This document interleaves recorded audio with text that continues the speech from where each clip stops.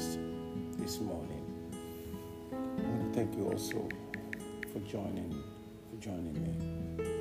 Now, I was sharing with you a story yesterday, a story of a man named Zechariah. What I found very interesting in the book of, in the story of Zechariah and Elizabeth was the greatness of God that came to pass in their life. And I want you to understand this, that I have never seen anything that's too difficult for God to do. Because there is nothing God cannot revive and make flourish. There has never been anything that the Lord God cannot revive and make flourish when He chooses to. Now the story of Zechariah tells us in that Gospel of Luke chapter 1, as I was sharing with you yesterday, this man was barren and strictly old. Even though we might not be told of his age there, but the fact that he said he's strictly old, meaning that he's as old as Abraham in his own days as well. And Elizabeth is as old as Sarah. Now let me ask you a question. The question is, what is it in your life that you look at and you think, this is beyond God? This is beyond God. What have you been going through that you think that, okay, God cannot do this. This is beyond God. This is beyond God. There is no way God can do this. What is that? Now the book of Psalms 94, verse 9 tells us, He who made the air, does He not hear?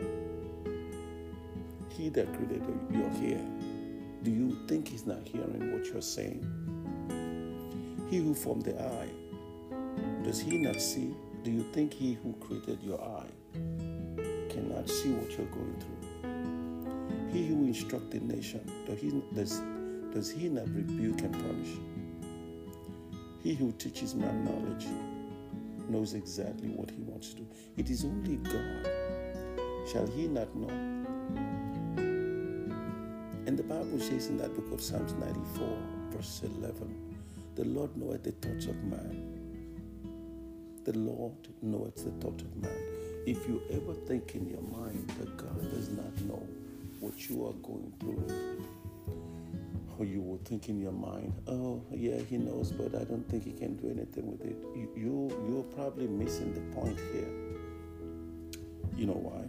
You're missing the point of not recognizing that God is the Almighty. And the word Almighty means that there is none like Him. Maybe I should remind you of what Hannah said. When Hannah began to sing the praise to God, and he says, God, let me tell this to people who don't know you. He said, Hannah said unto the Lord here, he said, there is none, I'm reading from the book of 1 Samuel chapter 2 now. And she said, there is none holy as the Lord, for there is none beside thee. Number one, He's holy. The word holy means that you can't find any darkness, no evil, no nothing bad around Him. And then she said, there is no one that can stand with Him. Now, if you know the richest person in the world, you know there's another richest person that is close to that person. And sooner or later, the richest person this year may not be the richest person in 3 years. It fluctuates. But I've never seen anyone saying that I want to go and take the throne of God. Never. And that alone should give you enough confidence beyond any reasonable doubt that your God, Jehovah, your Creator, is able, and there is nothing. You heard me? Excuse me, there is nothing He cannot do. And then she said, neither is there any rock like our God. In other words, she's saying that you can stand on this rock for as long as you want to. And she continued, I'm reading verse 4 now. The bows of the mighty men are broken, and they that stumble are guarded with strength. Now, I love the way she used that. In contrast to the bows of the mighty man, in contrast to that, she said, they that stumble are guarded with strength. So the mighty man who relied on his bow and thinking that if I shoot this bow, if I shoot this arrow, it's going to go to where I directed. Because I am the only sharpshooter in the whole world. I am the only sharpshooter. I know what I'm doing. He probably have forgotten that the Lord God gave him the knowledge. But you see, the Lord he will not stop the knowledge, but he will bend the bow. He will break it, bend it, and break the bow. The bows of the mighty men are broken. He will break it. And then those that are stumbled, that don't have strength, he will guard them with strength. Are you kidding me? Now, which one are you here? Are you the mighty man with the bow? That's proud of your bow, that is so proud and go around. You see, God knows how to humble those that are. He knows how to humble the pride. He knows how to humble those that couldn't humble themselves. God knows that. And he knows how to raise those that can raise themselves, that do not know anybody. He knows how to raise them up. The bows of the mighty man are broken, and they that stumble are guarded with strength. Are you stumbling? Oh, please, if you're stumbling, trust in the Lord. He will guide you with strength. Oh, you can believe that. You can be rest assured that the Lord God will guide you with strength. He has the strength that no man has. As a matter of fact, he gives the strength to the weak, the Bible tells us. Now, look back again to verse 8 of the book of 1 Samuel chapter 2. He raised up the poor out of the dust and lifted up the beggars from the dunghill. Wait. The poor cannot raise themselves. He raised them up. And the beggars who's begging, whose survival depend on what they give him, God will lift him up from the dunghill.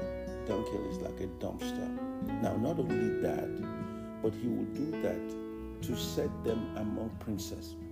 Now, there's only one thing to raise me up, but to make me now become one of the elites in the country, one of the celebrities in the country, it's another different ballgame.